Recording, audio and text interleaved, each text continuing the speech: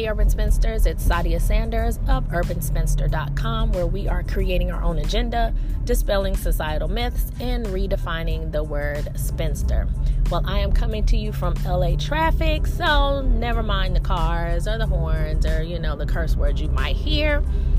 Wanted to talk to you guys today about being petty in relationships, specifically in marriages that have ended.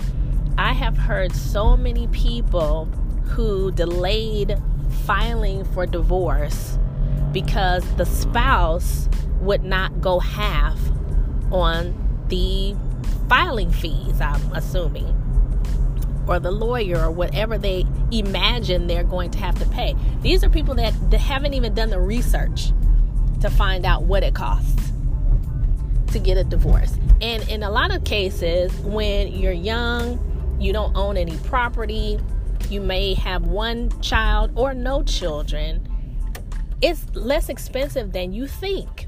So I was watching Steve Harvey the other day, and he was doing a follow-up on some guests of the show that were just in the audience who asked a question during a segment called Hey Steve.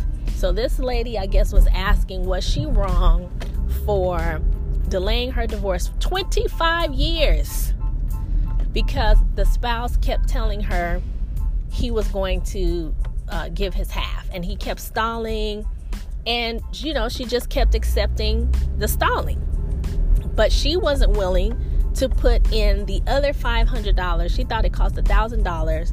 She wasn't willing to pay the full $1,000 and just get the marriage over with.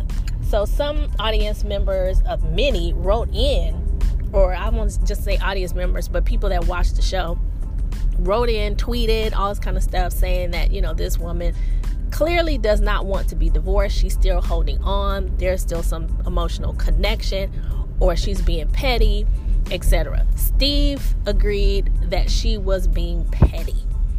If you really want to get free and move on into the next thing in your life, whether that be a relationship, a business, or your health, or whatever it is, you have got to let go of those old things. That was dead weight.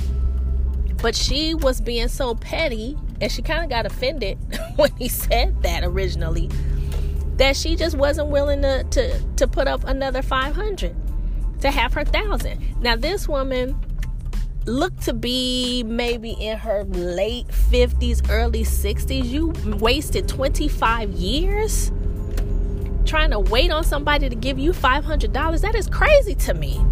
But with the follow-up, she did say she finally just gave in, paid actually it wasn't even $1,000. It wound up being like $425. So again, just people just make stuff up in their mind. I don't know where she got $1,000 figure from in the first place, but it wound up costing her $400 and something, and she had consulted with the lawyer. So I don't know where she lives. Clearly not California, but even with that, you can get fee waivers if you have a financial hardship. So it's easier than people think to just file. My cousin, similar situation. He waited, I want to say 10 plus years before he went ahead and got some real information about what it would cost for him to divorce. No property owned between the two of them. No children. It's like, come on, man. And he was dating. And that's what I have a problem with. If you're going to allow your life to be in limbo, don't bring in somebody else, into your indecisiveness, your confusion, your drama. Figure out what it is you want and get it done. Why are you waiting around for someone else to give you something you should really have? When you're over a certain age, I don't understand why you don't have $500 or $1,000 at least. You're supposed to have an emergency fund anyway. This isn't really considered an emergency, I wouldn't think. But, it's like, come on now. So he's dating, and he's dating this woman for quite some time, a couple of years, I want to say. And of course, she thinks the longer they're together, okay, well, this is going somewhere. We're going to get married. Well, you can't marry somebody that's married, sweetie. Okay? I don't care what anyone tells you, male or female, about I'm going to get a divorce. If they haven't at least filed, knock it off. Okay? There's a siren going by. Let me wait a second. Okay.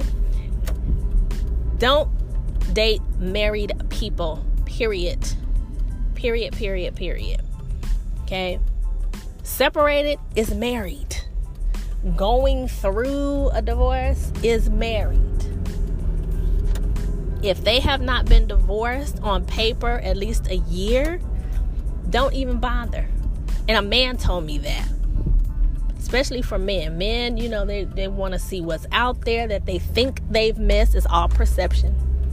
You know, there's not a lot of quality people out here. So, but in their minds, they've been locked down, so they want to get out and, you know, get on Instagram or Facebook or whatever they think they've deprived themselves of, and just date a whole bunch of women or get on Tinder and swipe or what have you. So if they're newly divorced or they're separated, it's just all about them. You know, they just want to see what they can get if they still have it in XYZ.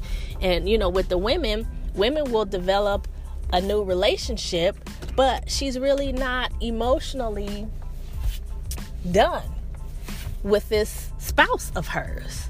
So then, you know, men can get caught up too. It's not just the women that get the short end of the stick when, you know, trying to deal with someone who is not divorced.